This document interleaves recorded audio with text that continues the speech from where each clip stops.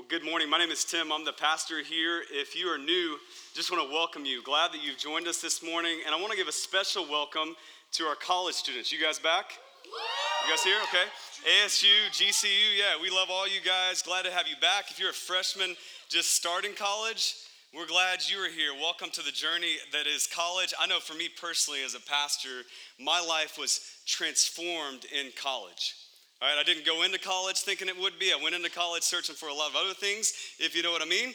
But I found Jesus in college. Jesus found me in college. It changed my life. It's why I'm standing on this stage doing what I'm doing now. Now, not all of you will do that in the future, but my prayer is that you would have a transformational experience with Jesus while you were in college, that it would be way more than a GPA or a major or a next step to the success and the American dream that you have desired, that it wouldn't be just that, but it would be way more than that. It would be not just external, but internal and eternal, and it would be centered on Jesus. That's why we exist as a church, not just for college students, but for kids and adults. We want to make disciples of Jesus who love Jesus, live like Jesus, and lead others to Jesus. That's why we're here.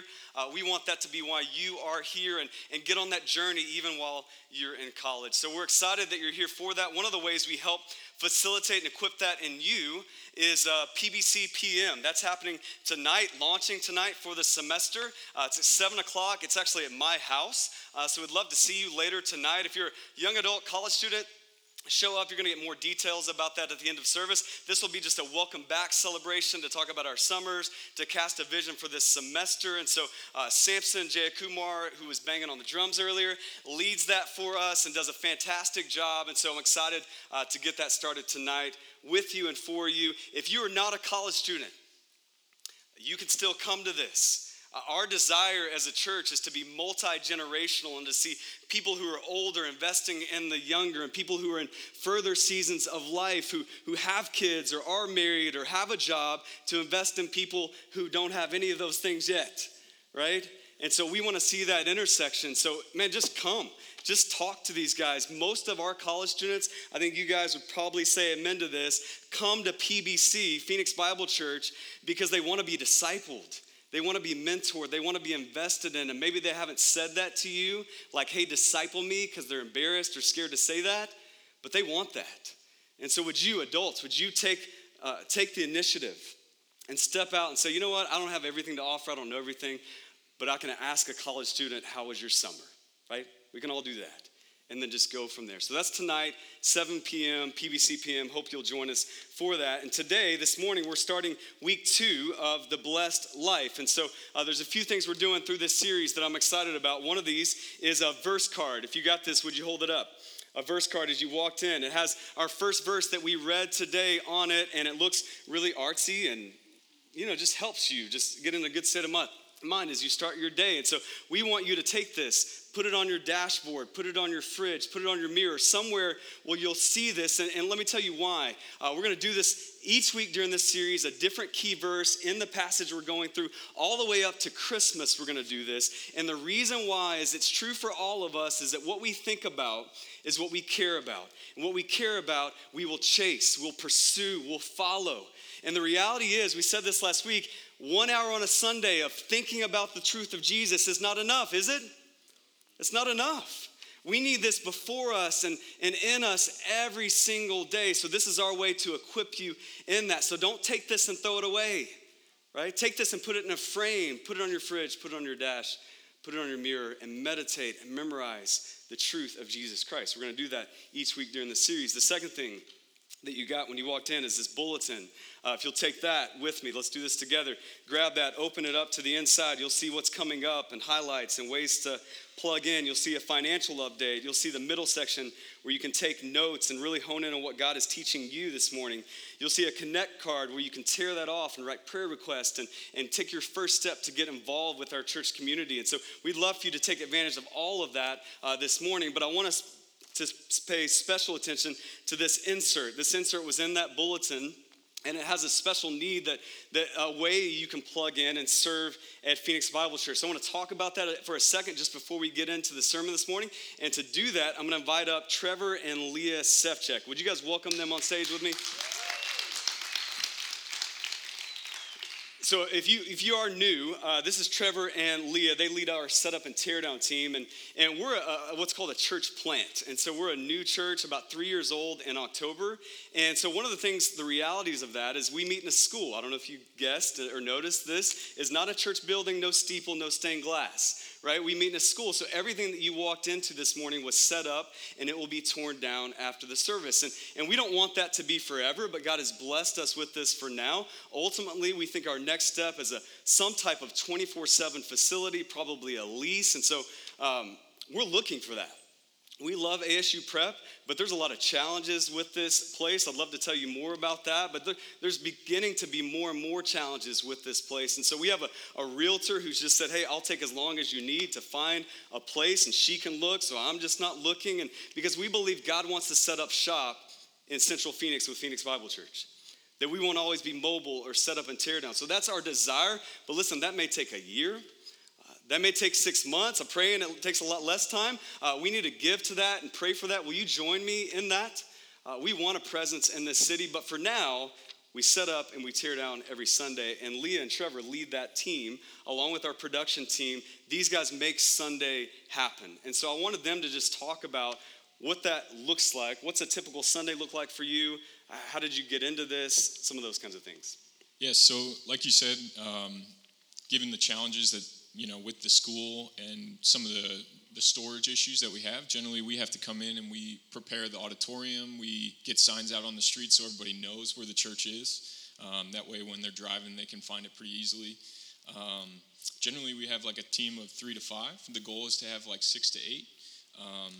And we actually got connected through Catch and Laurel. They reached out to us and just kind of connected. We went to dinner.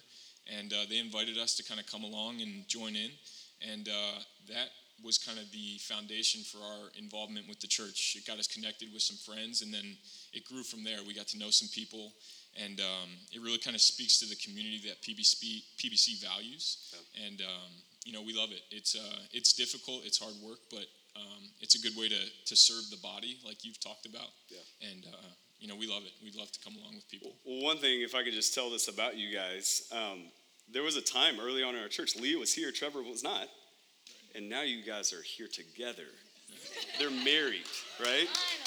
Finally. In 1 year, you just celebrated 1 year anniversary? Yeah, I just mentioned to Leah while we were sitting here, today is almost exactly a year since we moved out here. Well, I moved out here after getting married, so we just had our anniversary last week, and it's weird. It's been a year, and it's almost to the day today. So. You made it. You're experts now in marriage, right. So if you got any questions, ask these guys. Smooth sailing. Yeah. No, but I say that because Trevor's been in our church for a year. Leah's been here since the beginning, but honestly, there was a time, and I've told you this, most people didn't know who you were. I mean, not that you need to know who everybody is, but most people, I would say Leah, and they would say, I don't think I've met her yet.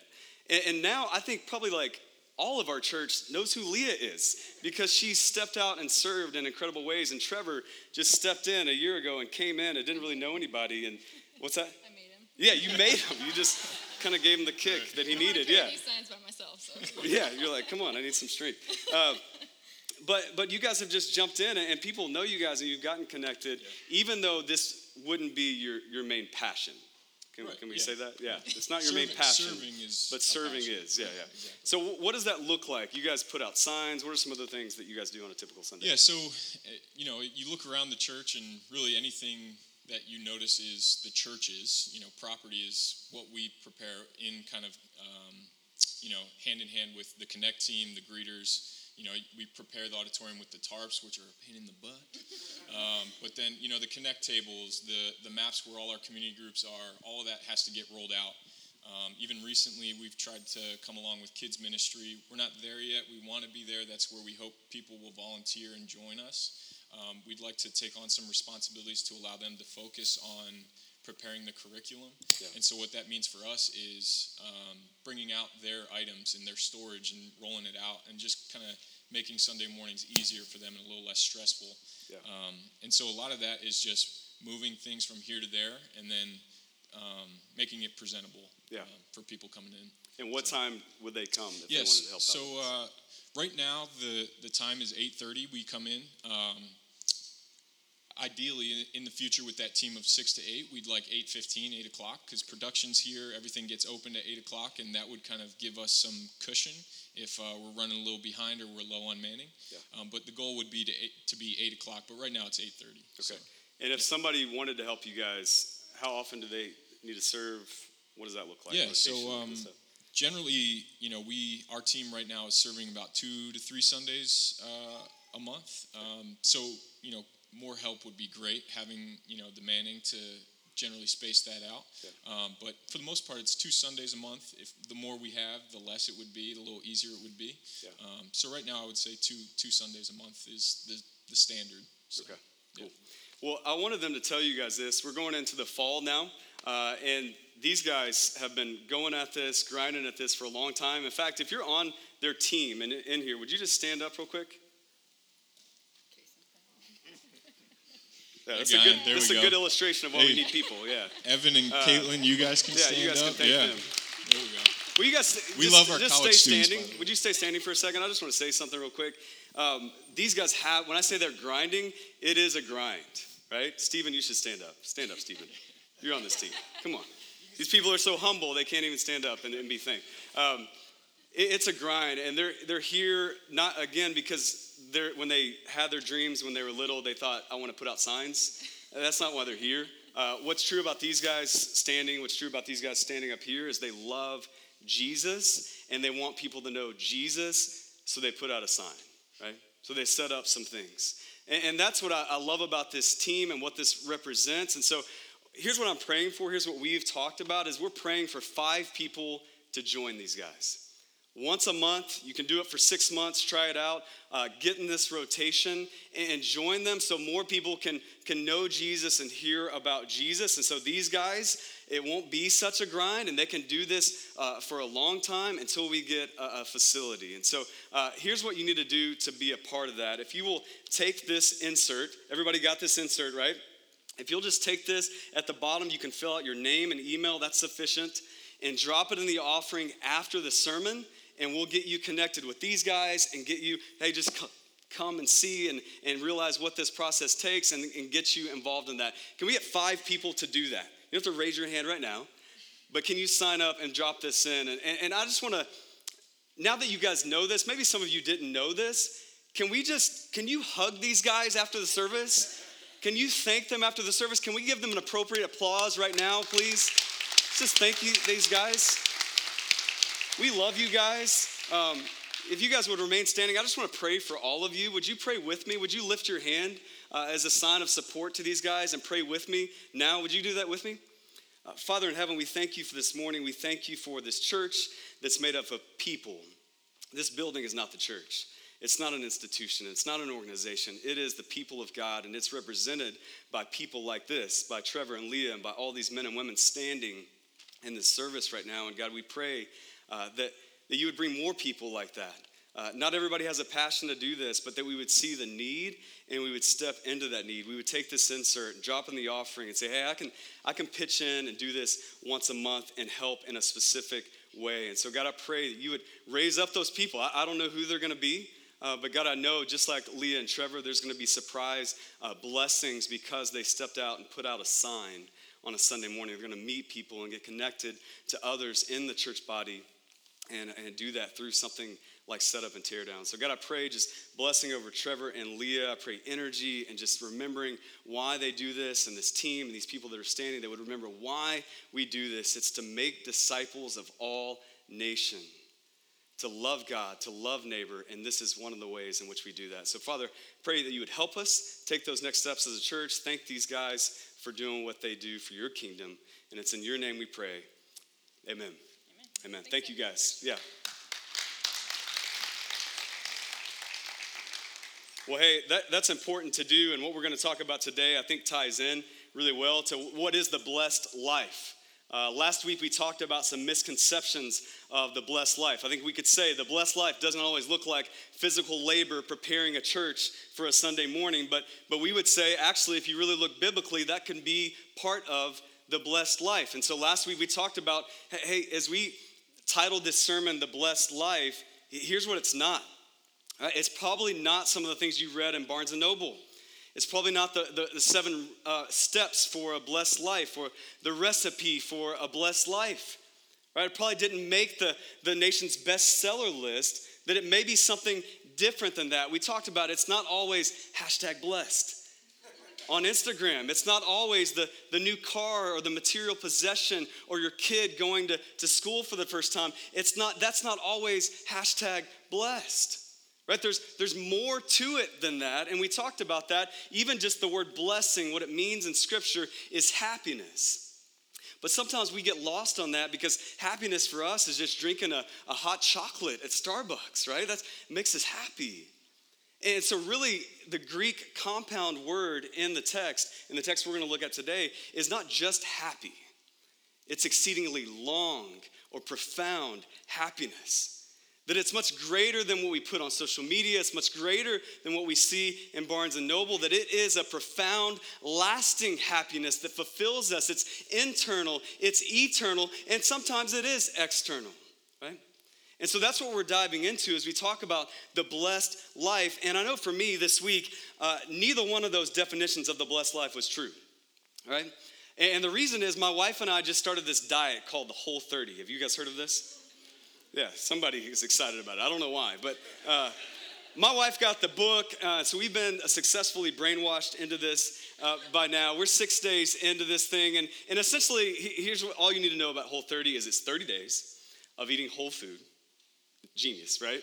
And it's basically eating protein, fruits, and vegetables, and no carbs, no preservatives, and no sugar, so basically no fun, right?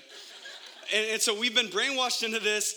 We're 6 days into it, we're irritable, and we're hot, and we're just like, we're making it, right? But my life, I wouldn't describe it as blessed this week, and one of the times where I would say this describes it the most is one night this week, we actually went and prayed for our city, and on Tuesday night, and prayed with some other churches, and we're coming home, it's late night, we got all our kids with us, it's like 9 o'clock, and they need to eat. So we stopped by Chick-fil-A, a taste of heaven.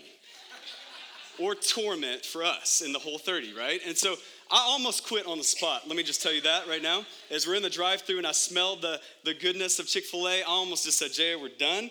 And but I didn't, and so we let the kids eat the nuggets. And we can't have nuggets because they're cooked in peanut oil. Long story.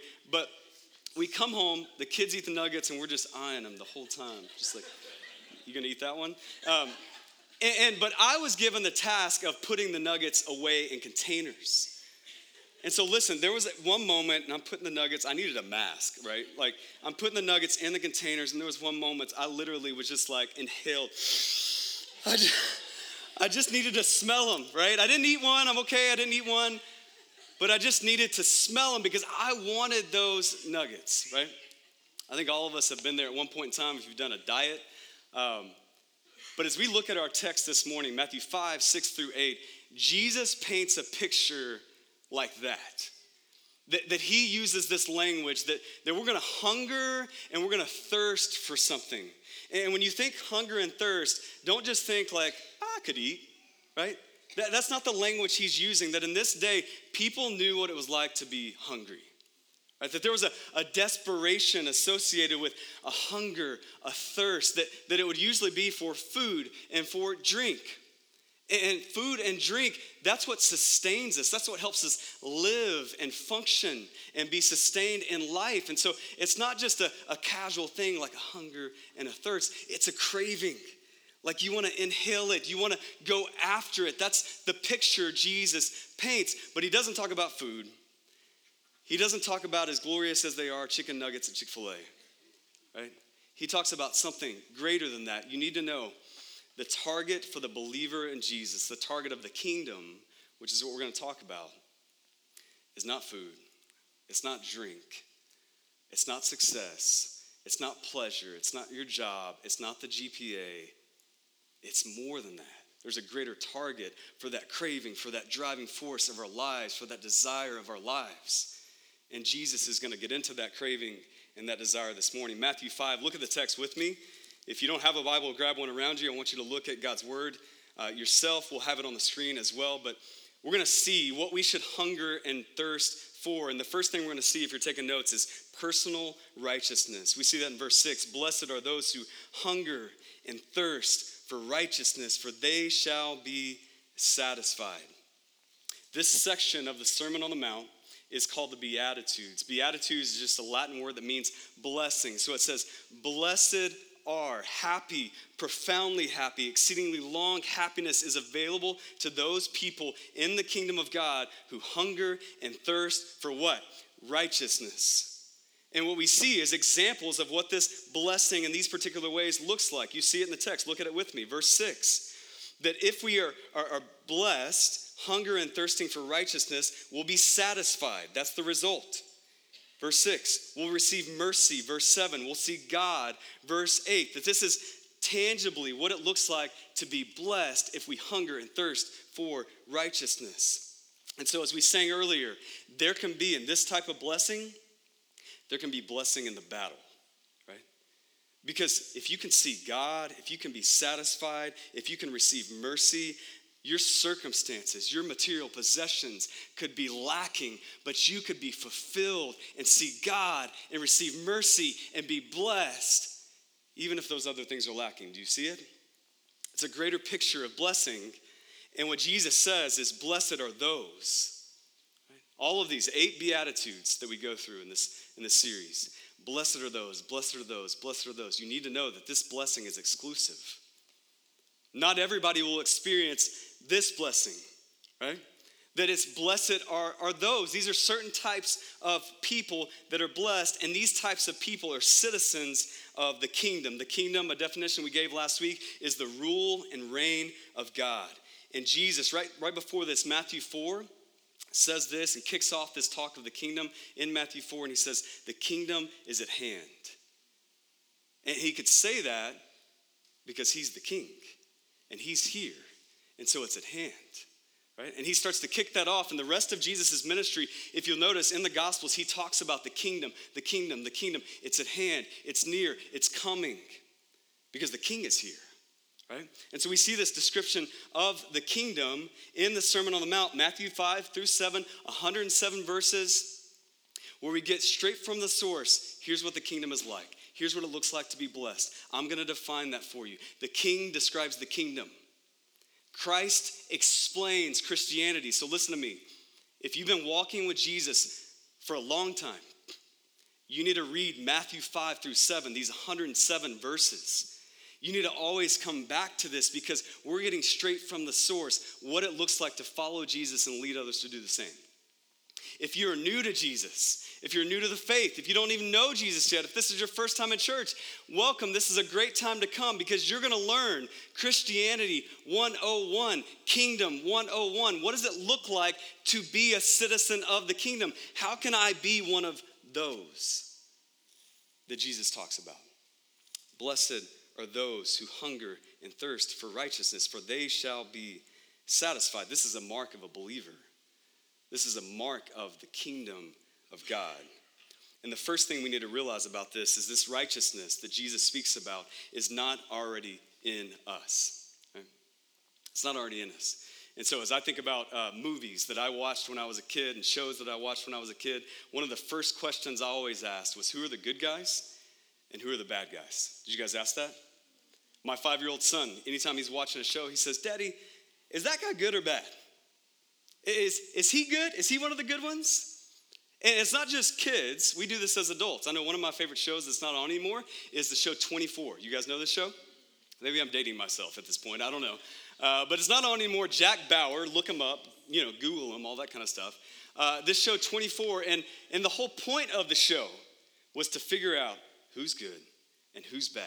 And it was so suspenseful. It took a whole season, a whole series in some cases, to figure out who's good and who's bad. And you would watch the show. I remember my wife and I used to watch it consistently. And we would look, and it was Jack's best friend that worked with him in the counterterrorism unit, CTU. Look it up. And we'd wonder, surely he's not the bad guy? Not Jack's best friend? And we would look at it and be like, the director of CTU, that was shady.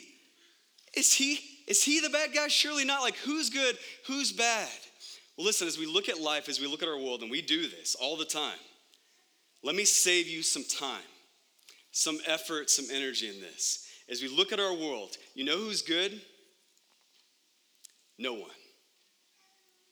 We're all the bad guys, right? It's not just people in prison.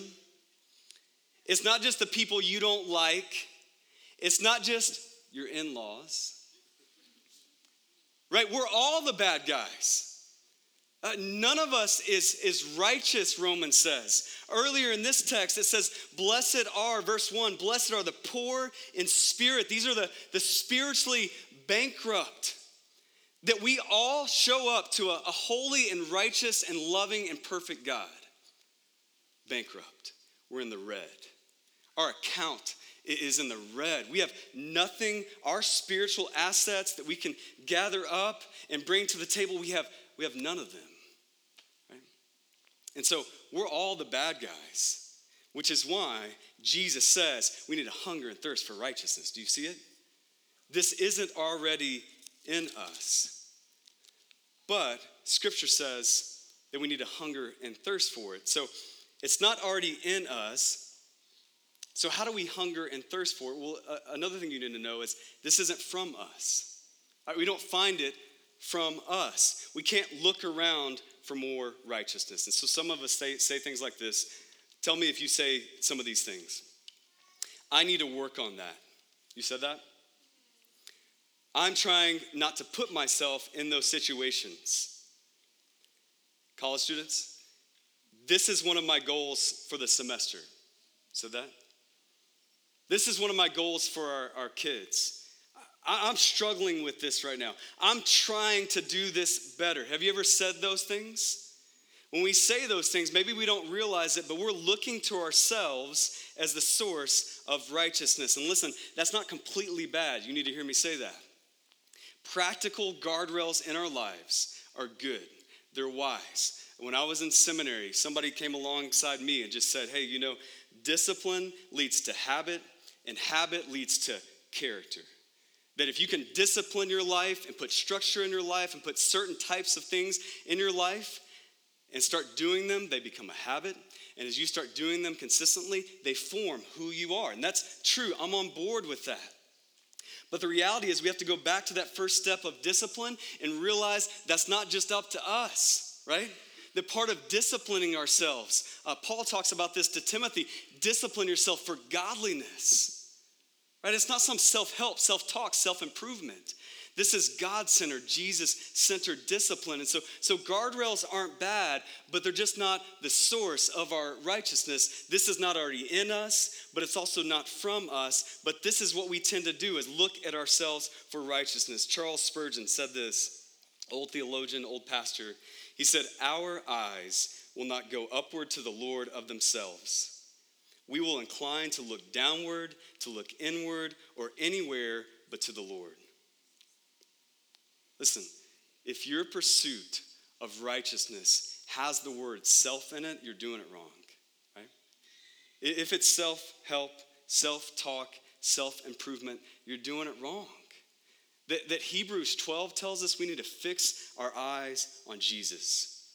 The reason it uses that language, fix, is because it knows what Charles Spurgeon just said, that our tendency isn't to fix our eyes on Jesus. Our tendency is to look inward, to look downward, to look around, everywhere but up. And so if you've ever fixed something on a point, maybe the eclipse, right? You fixed something, you're like, I'm going to look at that.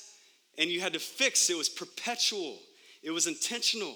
It was fixing your eyes on Jesus because he's our source of righteousness.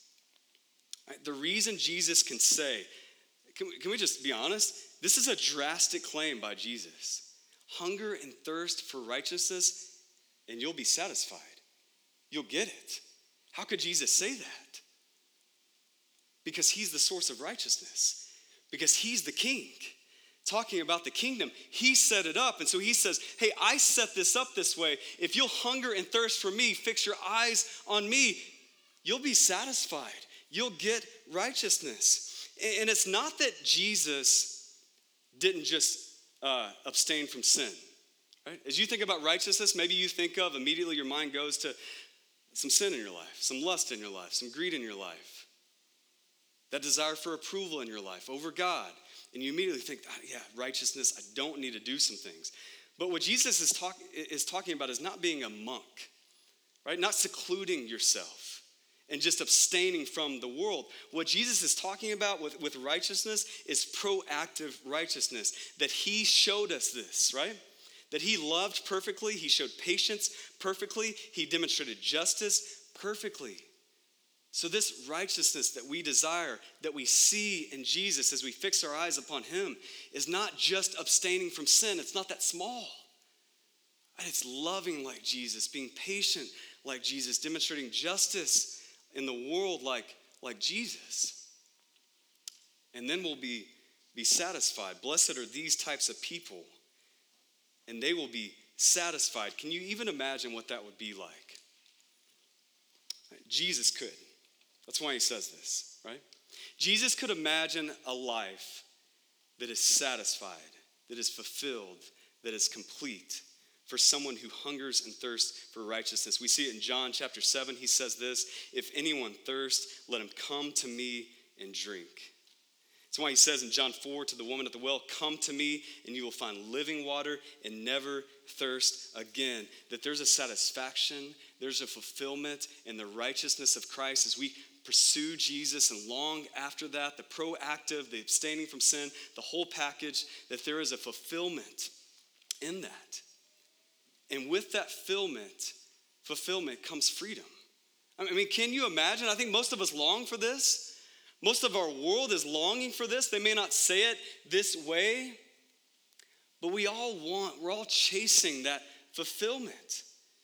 That freedom that comes with that fulfillment, that we might be able to go to work and just go all out in our endeavors and not worry about failure, that there's freedom because we're fulfilled.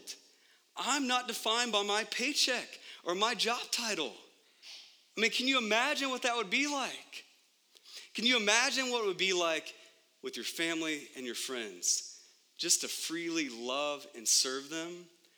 Because your hunger and thirst is for righteousness, not their approval. Can you imagine what that would be like? I think about for my life. I mean, if this was true for my life, if I was fulfilled and satisfied by the righteousness of Christ, then listen, I don't have to care if you like this sermon or not, right? I can preach and go eat lunch and watch football, right? Because I'm fulfilled, not in you liking me or thinking this sermon was good or like, Pastor, that was really effective in my life today. Whether you say that or you don't say that or think that, I can walk away fulfilled.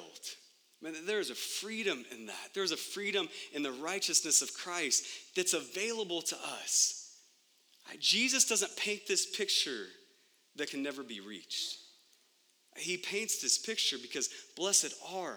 This is present tense. This is you. And we need to step into rhythm with that by realizing this isn't in us already. We're not going to get it from us, but it is available to us, and it's available in Jesus. So what drives you? What do you hunger and thirst for? Maybe a better question is this: what's the first thing you do when you wake up in the morning? What do you grab? What's the first thing you do when you wake up in the morning? What are the things that you think about, you find yourself daydreaming about? What are those things? What are the things that you're saving up money for? What are the things that you think, man, if I could get this, then I'll find happiness? Listen, Jesus says one of those things, a fundamental need, just like food and drink for us, is righteousness. The perfect love, peace, patience, kindness, holiness of God. Do you hunger and thirst for that? Blessed are you who do. You will be satisfied. Jesus set it up this way. The second thing we see is this isn't just personal righteousness, it's social righteousness. Look at verse 7 with me. It says, blessed are the merciful, for they shall receive mercy. What you'll notice if you read the Beatitudes, I would encourage you to at least read them, that section 1 through 12 of Matthew chapter 5. Just read them and memorize them, not just the verse card you got, but put that before you, is there's a progression. Right, we started out the first week that we're spiritually bankrupt, that blessed are the people who have no righteousness on their own. In the next verse, that causes us to mourn things like sin and loss, things that aren't right with the world. And the next thing, that causes us to be meek. Blessed are those who are meek, because when you realize you have nothing and that you're mourning over loss, you're humble about that. You're gentle about your status in life. And then that leads us to hunger and thirst for righteousness. Right? If we realize we don't have it, and it's sad that we don't have it, and we're not the source of it, then we go to someone who is, and that's Jesus. And so there's this progression, and it leads us to mercy. So righteousness is connected to mercy. And what may help you in this, just briefly, is there's 3 categories of righteousness in the Bible. That one of them is judicial. You see that in 2 Corinthians 5 when it says, he made him who knew no sin to be sin on our behalf so that we might become the righteousness of God. That when you trust Jesus, believe in Jesus, become a citizen of the kingdom, you're declared righteous judicially. You stand as righteous before God, even if your life doesn't look like that. But there's a second kind, what we just talked about, personal righteousness. But it doesn't stop there. There's also social righteousness. That when we define mercy, we say it's giving people what they don't deserve. The people around us, the people in our world, that they don't deserve care and kindness, but we still give it to them anyway. Right? We love, we show compassion, not because of what they've done, but because of what Jesus has done for us. Are you tracking with me? So personal righteousness leads to social righteousness. Again, righteousness, you need to know this, does not look like huddling up in your holy huddle and staying as far away from the world as you can. Jesus goes right into it. Blessed are those who show mercy, for you will receive mercy. And so for my family, one of the things that's been a tension in our house recently is music. Because we don't like the same music, right? My kids and my wife like a little bit more poppy, upbeat music, and I don't. I guess that means I'm just a mopey guy. I don't know, but I don't. And so we've been looking at music, and literally the other night we got in an argument about this because we went to a concert, and I was like, I didn't really like that as much. And Jaya was like, it was amazing, and the kids were like, it was amazing. And I'm like, well, Jaya, I don't want my kids to like music different than me. And she's like, well, they're younger, like psychologically, their brain development, they need the kind of poppy sounds, like they're gonna respond to that more. And so we wanna direct them towards Christian music that's like that. And so I'm talking about that with her, and we're literally arguing about this. And I'm like, Jaya, we're the parents, we can just tell them what music to like, right? That's part of parenting, right? We just get to tell them what to like. And she's like, no, we have to bend to them a little bit and grow them up, and they'll get to our music taste one day, but maybe not today. And so Saturday, the whole day, I went to Pandora, and I picked the most poppy Christian stuff I could find. And I just put it on all day, and my kids loved it. But listen, there was a tension like you wouldn't believe in my heart every time I had to hit the thumbs up button on one of those songs. Because my conscience wouldn't let me do it. It was just like, I need to hit the button because this is good for some other people, even if I don't like it, right? That mercy is like that you get to a place of righteousness personally, and you want that for others socially.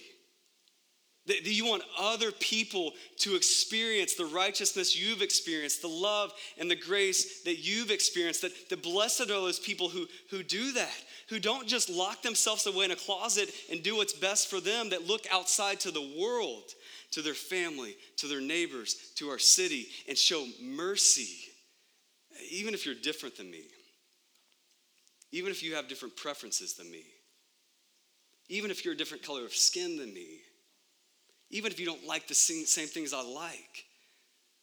Righteousness in Jesus' kingdom is showing mercy, love, compassion to others. It's not just about you and what works for you in your Christian life, right? It leads us out to others. And Jesus says, blessed are those who live like this, who extend mercy to others. Why? Because this is the mercy we have received. The only reason any of us are here today is because of the mercy of Jesus. So we extend it to others. That's the social righteousness that Jesus is talking about. The last thing we see is authentic righteousness, that this all weaves together. Verse 8, he says, blessed are the pure in heart, for they shall see God.